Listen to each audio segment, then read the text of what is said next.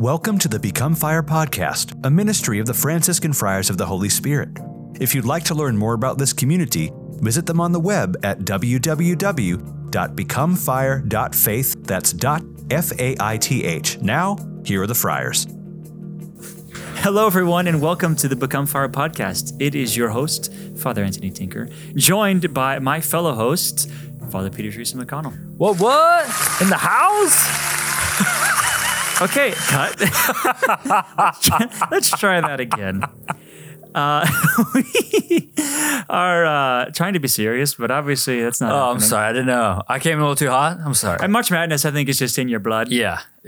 You're just trying to bring the spice of life to this podcast. Variety is the spice of life, and you varied it up right there.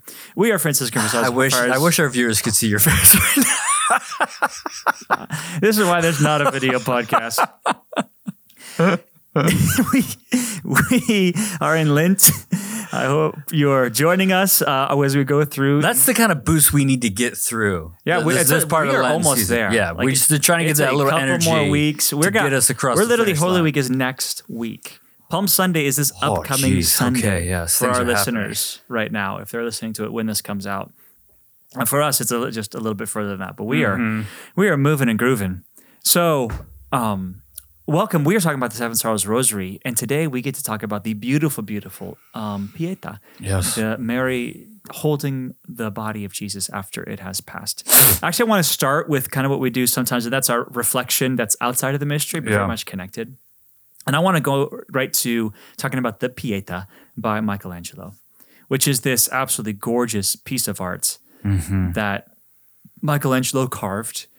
He's arguably... I don't know if it's argument. He probably just is the greatest sculptor of all time, and which is also he's also an incredible painter. But if you didn't know this, he painted the Sistine Chapel, but he's actually a sculptor first, and that's his best medium. He did David, famously did Moses, and obviously the Pietà, which is in the Vatican. Have you had the privilege of seeing the Pietà in person? Yes. Just tell me about your impression about walking up on the Pietà. Well, if I recall correctly, it is like right there when you walk into the Vatican. So it is kind of like, oh, wow, I've just walked into probably one of, if not the most famous statue in all of the world. And I can't say that I have like too profound of a reflection of it. You know what I mean? It was very busy, very crowded. And but I think I just remember like it's definitely... like awe-inspiring, just definitely knowing that you're standing before a masterpiece, and then also just recognizing just what this scene depicts and how beautiful it is. So no, it was. I mean, it was great. It was a great experience. I got stuck there, just emotionally, physically, like. I get emotionally stuck other places. No, I'm just my first time. So I was a college student. I was going to Franciscan. I was studying abroad. First time I went to Rome. We go down and they're giving us a tour of the Vatican, right? We're a whole tour group, those guys, they're walking around. And I walked upon the Pietà and the tour group moved on and I just couldn't, I just got trapped. Wow. I was like, I'll get back to see the rest of it later. And I was there for maybe an hour. Wow. Just in front of the Pietà, just totally sucked into this image, which is just this beautiful, again, depiction. So if you didn't know, actually, the Pietà was made for a high altar. It was made to be the top piece on a high altar. So imagine for the for those who've been seen a high altar, or for the older members who are listening to us, remember from when your child had a high altar that some churches still have them, but they used to celebrate the Mass on the high altar, which means where the tabernacle is, there was also an altar, and the priest would be there. And it was normally very well decorated. There'd be this beautiful tapestries or statues or parts of this, not just the altar itself and tabernacle, but kind of imagery that rose up. And the Pietà was originally carved to be this top piece not right above the tabernacle, but above the tabernacle, higher up. And so when you look at it, you're actually supposed to look at it from below, which is why it's very, kind of disproportionate. You see Mary's much bigger, much larger. Twice the size. Well, it's because of the proportion. You're supposed to be looking up upon her from where you would have been sitting in the congregation. It would have looked ideal for their sizes. And also you see that she's like almost pouring Jesus out. It's almost as if as she's holding him, she's kind of letting him go in a sense. Well, because the imagery there is she's holding the sheet, which represents the corporal, on which the body of Christ, or like a humor veil, maybe either one, consecrated, and she's almost laying Jesus down upon the altar for the consecration. But he who is crucified, this is being represented here on this altar, and she's almost like laying him down. The imagery is just so profound. Yeah, it's very, very beautiful. That just the profound meditation upon the body of Christ. That this is that we receive, his glorified, his resurrected body is sacramentally present for us in the Eucharist, but it is the body of Jesus, and it is Our Lady. It is the Blessed Virgin Mary. She is the one who gives us the body, and through her fiat, that she is the one who, we can say very mysteriously, that she is the one who gives God a body. God becomes incarnate in her womb, and then takes on human flesh through her. And then to have that, magnificent statue to be above an altar, and then to have this sort of Our Lady giving her son's body to us. That's a very, very priestly act. And then to be reminded of that, at the Mass when you would go, if you could just imagine just going, and even just seeing like the priest elevating the host at the elevation, and it kind of just coming into line with Our Lady also presenting the body of Christ to her people. And then as a priest, I say we put it back. Let's get it back. Just to be able to look up and see that image as you elevate the host, to be able to look up and just see that image is so like what great. I mean, we're human. Yes. Like yes, at the altar we get to stand in the person of Christ, and it's this beautiful moment, but we get distracted, and it's not always easy. Yeah. And there's times when you're looking out and there's people, and you see the people, and you get to see a nice exit sign in the back, and there's not always the ways to draw the mind or the heart up to God, and what profound imagery that the priest in that moment, when looking was able to consecrate the host and elevate it, and then look up and see Our Lady holding Jesus in the Pietà. And just in that moment of profound reflection and contemplation, to keep the mind of the priest drawn to what he's supposed to be focused on, and that is the sacrifice that he is representing. Yeah.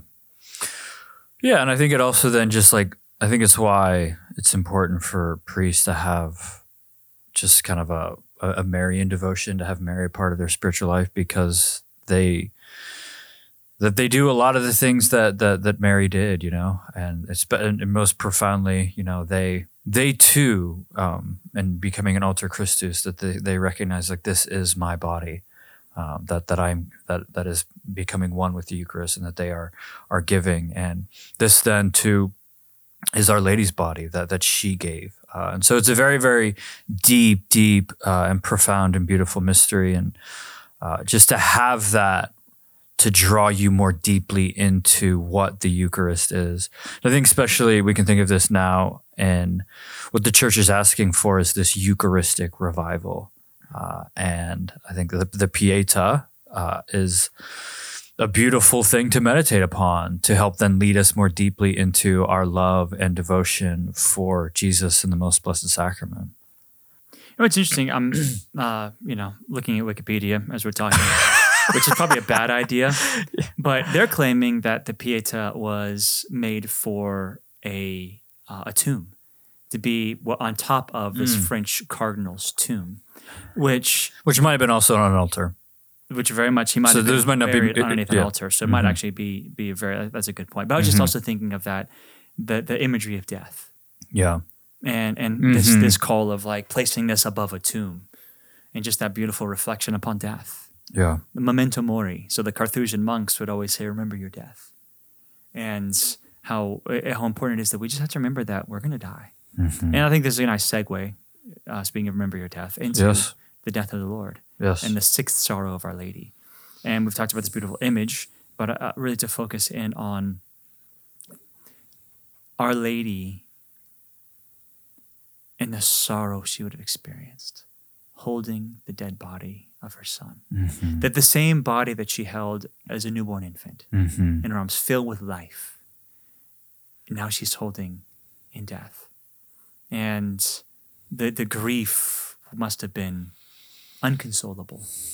Yeah. Even though, we talked about this last time, even though she knew he was going to rise, that doesn't take away the grief. And you said so profoundly last time, if you didn't listen to it, please, I encourage you, that we can't deny our feelings. And oftentimes we'll do that, like, oh, he's going to rise again. 3 days, he's already predicted it, he already said it. Like, Mary believes it. Yeah. There's no doubt in her mind. But that doesn't mean there's no sorrow in the moment. And even in the midst of, sometimes we just kind of deflect and we go, oh, okay, well, not that big of a deal. Not that big of a deal. Oh, don't cry, like, it'll be okay. It's like, no, imitate Our Lady and weep and mourn over the death of your son. Yeah. Like, weep and mourn over the loss and the tragedy.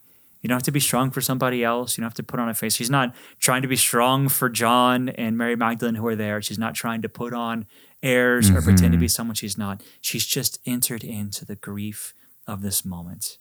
And that is that her son, who is the Son of God, has been crucified and is dead. And all the sorrow that goes with that, her own son dying, the fact that his own people rejected him, the fact that the people he wanted to save killed him, and the fact that he even used that to save them despite their ill intentions, just where her heart must have been in all that emotion, is a profound reflection, I think, for us all. Yeah, I have I had the great privilege of maybe 3 years ago doing, I don't know if it was a 5 or an 8 day silent retreat up in Black Canyon City with Father Eugene Mary, and he led some other priests. And so part of that was he would give you like 4 scriptures to pray with every day. And then you would pray, do 4 holy hours, pray with these scriptures, and then you go back and talk to him and, just kind of see what the Lord did in that time. And then, he would either say, okay, like the Lord's doing something with that scripture, like double down on that one, do that one again, or, let me do something else. But he gave me this one to pray with. And it was one of the more deeper meditations that I had during that retreat. And so I would just, so my relationship to this mystery is very much colored by that meditation. And it's only a few passages in John, a few verses in John's gospel. Like, I don't know, maybe like 1 or 2 verses. Like they take Jesus down from the cross, you know what I mean? And that's just kind of, he doesn't make a big hubbub about it, but he had me pray with like the image of the Pietà. And so if you've ever done sort of like imaginative Ignatian prayer, you have to like imagine yourself in the scene. And I just remember thinking like, I have no idea what I'm doing here. Like they're taking down this body from the cross. Like, I don't know how to do that. Like, no one taught me how to like remove nails from someone's hand or like take down a body from a cross or like I'm not like, I don't possess like the skills necessary to like do this task with like Nicodemus and Joseph of Arimathea. So I'm just like kind of like in my imagination, I'm just like standing there being like, I don't really belong here. Like, I don't really know what I'm doing. I kind of feel like unimportant, insignificant. And then they place just the body of Jesus in this is all my imagination. They place the body of Jesus in Our Lady's lap. And then my prayer experience, she just invited me over, you know what I mean? And it didn't matter that I didn't know what to do or I felt incompetence in some way or that like I felt like I didn't belong. And I also like, I'm watching like Our Lady just look so lovingly at the body of her son and being like, okay, like I don't belong in this moment either. Like this is a very tender moment between a mother and a son. And I'm just sort of like this spectator on the outside. Like I should probably just give Our Lady her privacy, but she just invited me in. And she just invited me to come close. And this particular meditation that I was having, it was very much like what you were just kind of saying, where this was the body of a child that she just held. And that's what it felt like. It almost felt like Jesus was just napping in his mother's arms. Yeah. And he was just so peaceful, his body was so peaceful. And Our Lady, it was this terrible, gruesome scene. His body is beaten and battered and bloodied. And yet she was just sort of this safe, calm refuge in the midst of the trauma of the cross. And she was just saying, like, it's okay. It is safe to come near, to be close. And so I just remember, like, I just see just like her gentleness, just her motherliness, and even just like her, like being a mother for me in that moment, and just inviting me close. It's just what she does. Yeah. She just invites us to be close to Jesus and makes it okay for us to be there. And it was kind of like, I was kind of having the experience in my prayer of like, a mother holding like a newborn infant, and you kind of have to like be quiet and whisper because you don't want to wake the child. And it was just sort of that sort of stillness and that sort of peace and that sort of gentleness that she just created, and that she was just inviting me into. And so for me, this mystery, is just Our Lady just being this refuge in the midst of like the most traumatic, horrific, horrible thing that's ever happened. Like my sins, I mean, that's the other thing too. Like my sins did this to him. Like I shouldn't get close. Like you're perfect, you're sinless. Like you can hold him, but like I'm a sinful wretch. And it's like because of my sins that like this all happened. So I'm just going to kind of like show myself out. And she's like, no. Like we want you here. Like we love you, And so I love this mystery. I love this sorrow. That particular meditation is not so much sorrowful, but I think in my sorrow, she was just making space for it for me. That's beautiful. Yeah. So Father's talking about what they call like an Ignatian style of meditation. Yeah. I call it very Franciscan personally, but for sure. But Ignatius kind of really developed this style where you really put yourself into the scripture scene. And a great way to pray, if there's any scripture passages, anything else, a great way. We kind of joke about this. We'll talk about The Chosen in a few weeks, but this is all that we're getting at The Chosen. It's an individual's personal reflections on these scriptures. And so to put yourself in those scenes. And I, about a year and a half ago, I've meditated upon the scene many times, but Lord really was doing the same thing on a retreat, bringing me into this. But I was really put myself in the place of Mary and put myself in the place of Jesus, being held by Mary, which is another way to do the meditation. Just make yourself a character in the story. Yeah.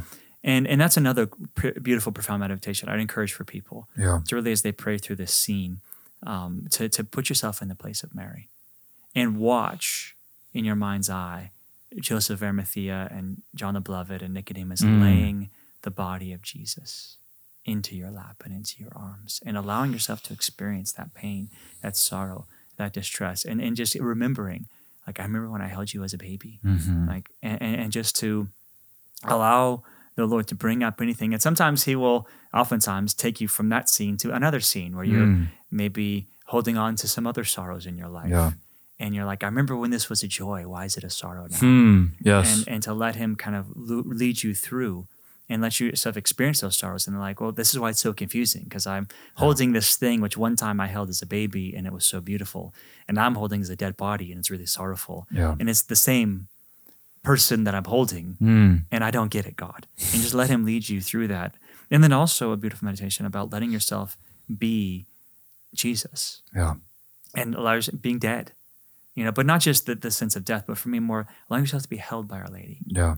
Watching yourself being laid in her lap and realizing, like, I'm dead. I'm dead in my sin. I'm dead emotionally. I'm dead spiritually because I'm going to a dark place. I'm dead mentally because I'm just burnt out. I'm dead physically because I'm in pain. I'm dead whenever there seems to be death in your life, and very much in the metaphorical way or in the real way. If you are feeling spiritually dead, and let Our Lady hold you in that place.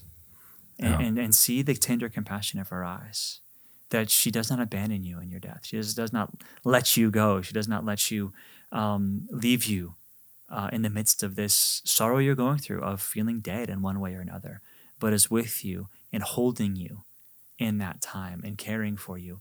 And you'll get to the place where you're like, well, I don't want to, like, forget the tomb. Like, I'm just going to stay right here. Like, I just want Our Lady to hold me, you know, in the midst of this time. And I don't mind being dead because she's sitting there holding me. And that sorrow can become actually a beautiful moment of peace because you recognize that Our Lady is holding you. And the only reason you're in her arms is because you've died. And let Our Lady speak to you through that moment. And of course, putting yourself in the place of John the Beloved and Nicodemus and Joseph of Arimathea asking for the body, Mary Magdalene, and all these characters. And then, or just watching all the scene like you were just describing are all beautiful ways to meditate upon a scripture passage. And this one is a great way to do that. And you know, maybe you're like listening to this and you're like, well, like I can't put myself in Mary's place. Like I can't put myself in our Lord's place. Like I'm not them. You know what I mean? And but our Lord has come to share his life with us, to share his mysteries with us. And then Our Lady participates in that. And so that St. Paul can really say that it is no longer I who live, but Christ lives in me. And that we are meant to become one with Christ so that our life is his and his life is ours. And so that he really does want to be that close to us, where we can then identify with him and he can then identify with us. And where, you know, sometimes we even want to ask like, well, like, Lord, like, where were you in the midst of like this tremendous pain and suffering in my life? And he was like, well, I was inside of you experiencing that pain and that trauma with you, you know? And so we invite him into our lives, into our hearts. And then he also then draws us up into his life and his mysteries. And then our pains and our sufferings are redeemed thereby. And so it is not impious or arrogant to pray and to then find yourself, you know, like, well, yeah, I'm just in Our Lady's lap for this, or I'm holding our Lord. That Our Lady is just so humble, and she doesn't possess these mysteries like they're just mine and I can never. No, she wants to share them with us. She wants us to just sit next to her and just hold her son with her in her lap. And so, yeah, we don't have to be afraid or feel unworthy to pray in this way like this. I've had the privilege, I couldn't consider privilege, even though it was hard, of being with parents when they encounter the body of their dead child. One was a suicide, one was a murder, one was simply a hospital, and someone had passed away in the hospital, and I think there's been a couple of those, and there's these profound moments of there's so many emotions, it's hard to, of sorrow, but of grace as well. Where you just encounter how raw like we are, like in the depths. And again, they say there's no greater sorrow, you know, for a parent than to lose their own child. As their child died. One guy told me, he's like, you're wrong, Father. Like losing a spouse is harder. It's like I think a man would say that, and not a woman. I think for a mother, it's the child. I don't know. But with that being said, like this profound sorrow, and I know there's people out there who've encountered this, who are listening to us, who've lost a child, either because it was even in the womb before you even met, it was just a stillbirth, or whatever happened, or you've lost a child tragically in your life. And the profound mystery that we enter into is, again, it's this place of real vulnerability, and I want to encourage you not to put all the walls up, because in those moments, what's really beautiful is, especially when you see the parent, oftentimes there is just no walls. It is as if they've been killed. The wailing, and the mourning, and the crying, and the despair, and like the falling to the ground, and the nasty slobber cry that's all over. It's, you know, you just see the raw emotion that's just coming out. And at the same time, there's usually a couple other people there who are just like, you can see the wall just built up to all the pain and all the hurt, and just like stacked up, like I have to be strong, I don't want to deal with it, etc. And just to recognize again that entering into this mystery, because a lot of us have experienced it, that oftentimes we want to do, a couple of things. And one is to totally just wall ourselves off from it and say, I'm not going to let this pain hurt me and pain take me. Or we just like, well, then there's no hope. And we just give up hope in the midst of the pain. And maybe we've allowed ourselves to experience a little bit of the pain, but then we just kind of give up. And that's another way of kind of like, I don't want to deal with it. I'm just going to just despair. But in the true reality of Our Lady, to experience pain and loss and the sorrow, and not to wall yourself up on it, and then not to give in to despair, but continue to hope in the midst of it. Continue to hope that this is not the end. This is not the last time I will see my son. And it's what every mother must tell herself when she has to encounter her child. Yeah. Because it is our hope that one day we will see each other again in our heavenly homeland. We started this by talking about the Pietà and just how beautiful and just the spirituality of the Pietà and how good that is.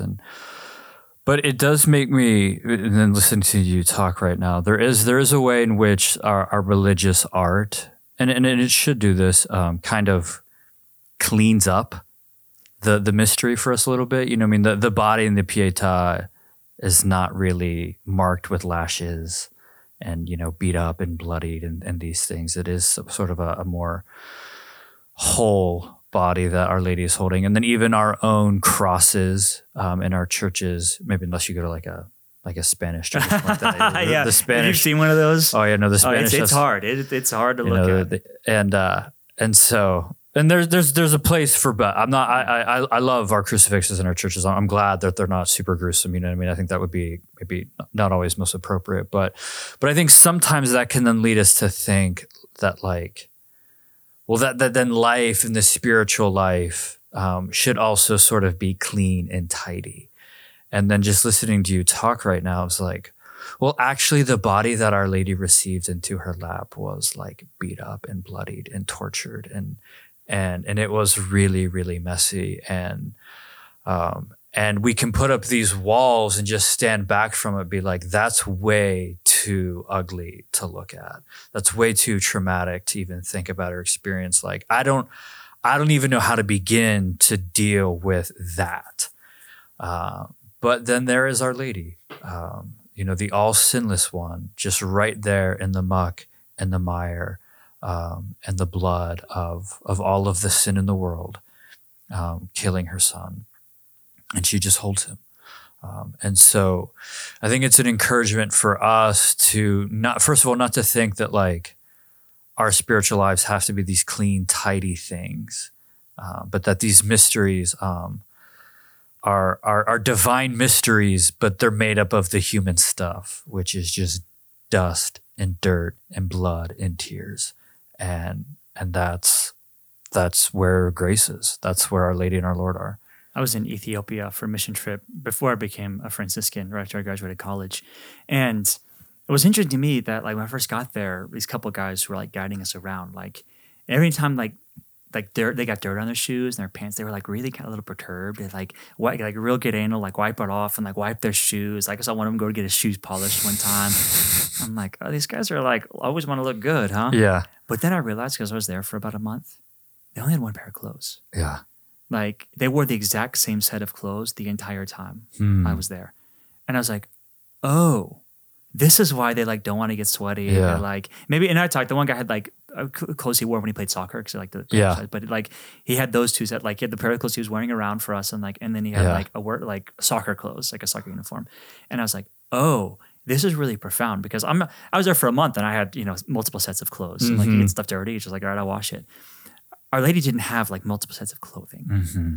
This isn't like this is something where you do your wash and then you let it dry and you put your clothes on. Like there's not, especially with garments like this seamless garment that our Lord wore. Like he's not have like multiple seamless garments. Like this is, so there's two legends. One is that Our Lady took her veil off to wrap it around Jesus's body. So when you see the loincloth around him on the cross, that's actually Our Lady's veil, because he would have been crucified naked. She was covering his body, which would have been scandalous enough to like show her hair. Sure, yeah. That didn't. And then two, she's receiving this bloody corpus onto her clothing, and like this is your set of clothes. Yeah. Like, and just all that, you said, the dirt and the blood and everything else. It's like okay, like there's a time to be like clean and proper and make sure you're not keeping it, but there's a time to just like get into the mess. Yeah. And like when this is the moment we just have to get into the mess. And like, I don't care if this like bloodies my clothes and like I don't have any clothing because this is going to be a stain that I have to deal with. I have to make a new set of clothes, whatever the case may be, because it's worth it in this moment. There's times when I think sometimes we don't want to enter into something, some kind of pain. We say, I don't think I can ever recover.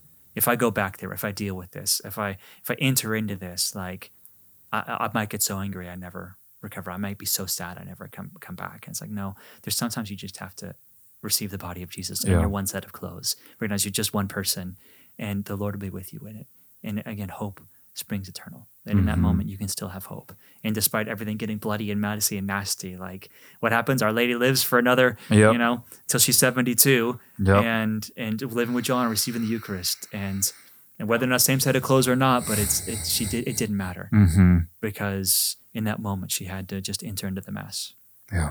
And beautifully, you talk about art. That'll be our special fun question today. Talk about our favorite piece of art. But before we get there, just a reminder, everyone, please like our podcast, subscribe to our podcast wherever you listen. We have up on our website, if you go to bookandfire.faith, a little pop-up screen in which you get a chance to put your email address. If you haven't been getting them, we've been sending out the videos of the talks from FireCube. Oh, praise God, so you're getting the Bishop Umstead talk, the Sister Martha talk, the Sheila talk. Instead of having to watch all 2 hours or whatever the event was or trying to find them, you just get those videos so you can look at them, you can share them with other people, the video of our seminarians. But we need your email address to get that. It's because going to everyone our email address. So please go sign up. Get your email address to us, and we will get those things out to you, get our newsletters, etc. And please, again, like and subscribe to our podcast and share it with others. And so, Father, the time has come. We talked about the Pietà, that beautiful piece of art of Michaelangelo, and everyone out there is holding their breath, waiting to hear what your favorite piece of art is. Yeah, this is really hard. I really like a particular style of art, and I hope I can say this right. Chiaroscuro. It's so like most famously we can think of like Caravaggio. This is like he uses this kind of where it's like it's really dark, but then there's this use of light, and there's usually kind of like one light source that's sort of like illuminating the whole scene, and there's all this darkness around it. So I had the great opportunity to see his like triptych of the life of Saint Matthew. So we're all mostly familiar of like the Call of Saint Matthew. But there's also then like, I think it's called like the Inspiration of Saint Matthew, where he's like writing his gospel. And then also Matthew's crucifixion. And I particularly love the one where Matthew's writing his gospel. And it's his inspiration. And he's kind of standing, but he's like leaning on something, and like the chair's kind of like rocking, and his robes are kind of moving, and there's this angel above him. There's all this sort of movement, and he's just being inspired to write his gospel. There's this awesome, the first gospel in the Bible. And so I love that. And then there's also one called The Penitent Magdalene, where she is sitting at a desk by candlelight looking into the mirror. Yeah, I know that one. And I saw this one at the Gallery of Art in Washington, D.C. When I was a seminarian in D.C. And so I just love that style of light. I love the darkness. I love the light. And so those are things that come to up. Those are some of my favorites. Beautiful. No, we were in DC for the March for Life. I took the kids, and I was like, I offered. I was like, anybody, I will take you on my favorites too. And one kid took me out to go. Like, I'll just show you all my favorite pieces. Yeah, because I've been through this thing a number of times. Like, I know exactly where they are. Mm-hmm. So if you're ever in DC with me, ask, and I will take you on my tour of the favorites. National Gallery of Art. Yeah, I love it there. Which I think are the best ones, but. I'm right. So, but I think and I'm just going with, like, I knew I was going to ask this. We were going to talk about the Pietà. I was like, I'm going to ask this. So I was thinking about it briefly. And there's just a piece of art that's always just stuck with me. Mm. I had the privilege of going to the Louvre in 2018. And what an incredible, if you ever get to Paris, go to the Louvre. Yeah. Well worth it. I took I just took a picture of all of my favorite. And it's like 20, like dozens, a couple dozen of them. That's so awesome. But the one that's really stuck with me is called The Deluge, or The Scene of the Deluge. It's by, I had to look it up, Anne-Louise Girodet de Ruiz Trioson, Girodet. That was expertly pronounced. French and the painting was done around 1802 to 1806. What's profound about it, so it's this image of Noah and his family, but instead of going to the ark, they're like climbing a cliff. And you've got the deluge, the blood blowing. You see some, like this dead body like floating in it. So you see like the waters are coming. And for me, it's like they're trying to get to the ark. Yeah. Like the ark's been built, but they're trying to get there. And he's carrying his father. It's just very much this Aeneas image. Yeah. If you've had the privilege of reading the Aeneas, the Aeneid. He's like carrying his father to save him from Troy. So it's like carrying his father to safety. And they're climbing up this cliff. And what he's got his father like around and then he's reaching out and he's holding his wife. Like, and she's got their 2 sons who are still infants. And she's holding like one in one arm and the other one's like holding onto her hair. And she's got this beautiful like orange. And they're holding off like he's got one arm he's holding onto her and she's like passed out. She's like overcome by everything. Yeah. And the other he's holding onto this tree branch, but the tree branch is breaking. So you see the tree branch splintering and you're like, he's like holding on, like looking back at her. He's like, I don't know if I can do it. Like, yeah, right. Yeah. I don't know if I can do it. Yeah. And to the color so beautiful. Like she's wearing this beautiful orange. And it's not for the prude. There's a little bit of, some classical art, you see the human form and all of its, you're seeing the human form. Yeah. But what I love about it is I know what happens. Like I know Noah like saves his wife and his kids and gets up that cliff and gets to the ark. Yeah. Like I know that tree branch doesn't break, even though it looks like it's going to. Even though it looks like there is very little hope with the floodwaters rising and the dead bodies all around. And like Noah's like, what am I going to do? And I love it so much because it's just recognizing that God intervenes. Yeah. And he saves Noah in the situation. And he doesn't let that branch break. And he doesn't let his wife fall. He doesn't let like all the tragedy that could occur. That looks like it's about to occur. And there's very dark. There's like the light up ahead, but the darkness all behind. The darkness will not prevail. And so it's just a piece that's always struck me. I love it. Got to go to France now. Got to get to France. All right, Father, if you'll close with a prayer. Absolutely. Father, Son, Holy Spirit. Amen. Holy Father, we ask that you would just pour forth your grace into us, that we might persevere worthily and well the rest of our Lenten season, so that we might celebrate the sacred mysteries of Holy Week with all of our hearts, minds, and souls. Mary, our mother, we ask that you would intercede for us, to give us the strength and the courage, just to invite us into that space in your heart to receive the body of your Son. We ask all this through Christ our Lord. Amen. In the name of the Father, Son, Holy Spirit. Amen.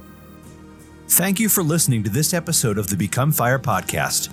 The Franciscan Friars of the Holy Spirit can be found online at www.becomefire.faith. That's .faith.